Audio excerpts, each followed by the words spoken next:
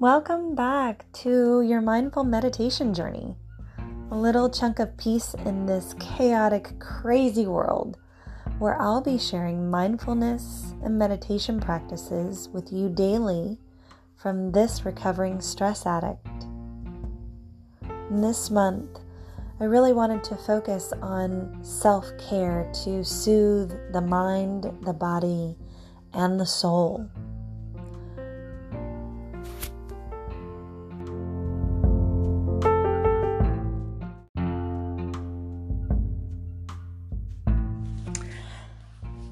Since COVID and how our schedules have changed, they can be hectic, right? These new schedules that we have created that we may not even be used to at the moment.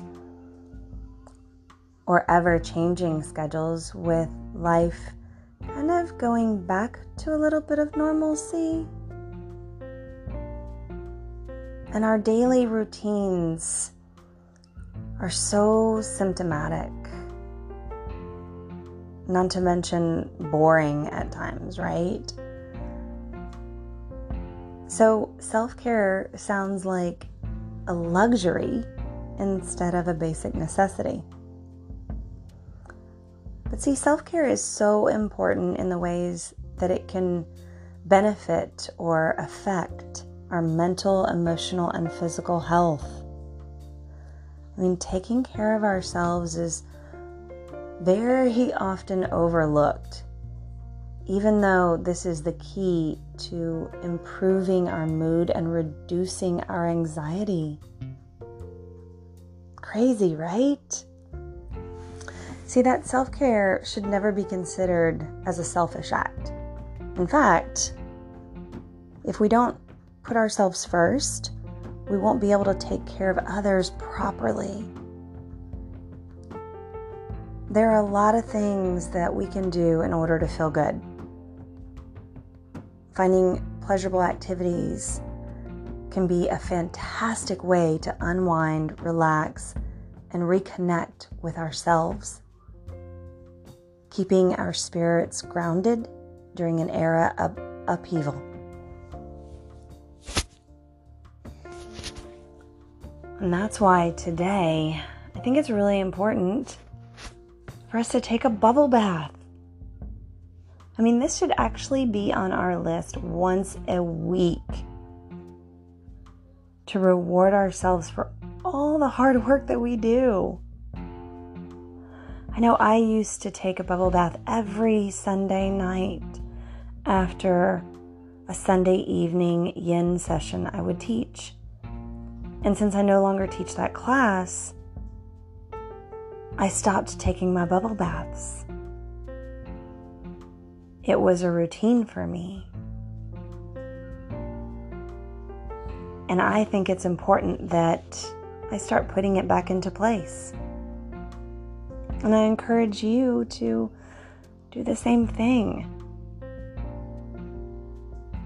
If you find that your body feels a bit stagnant from sitting all day in front of a computer screen or being confined in a small space, the relaxed atmosphere of a bath is actually a great stimulant to your system. See, immersing the whole body in warm water helps to induce vasodilation and increase blood flow, right? How does that not sound amazing? There was even research that was done showing that those who bathed for at least 10 minutes decreased fatigue, stress, and pain. Plus, they smiled more and saw improvements in their health and their skin. Does this not sound like the best thing ever? I mean, who doesn't want to lower their stress, tension, anxiety, anger, hostility, and depression, dejection? And if we create a habit of immersing in hot water, will strengthen our immune function. It means our immunity gets better, right? We don't get sick as often or for as long we normally would. I mean, that's wonderful news, right? Better health, better sleep and rest, lower levels of stress, and happiness. We become happier. I'm just sitting here thinking, I need to get in a bubble bath right now.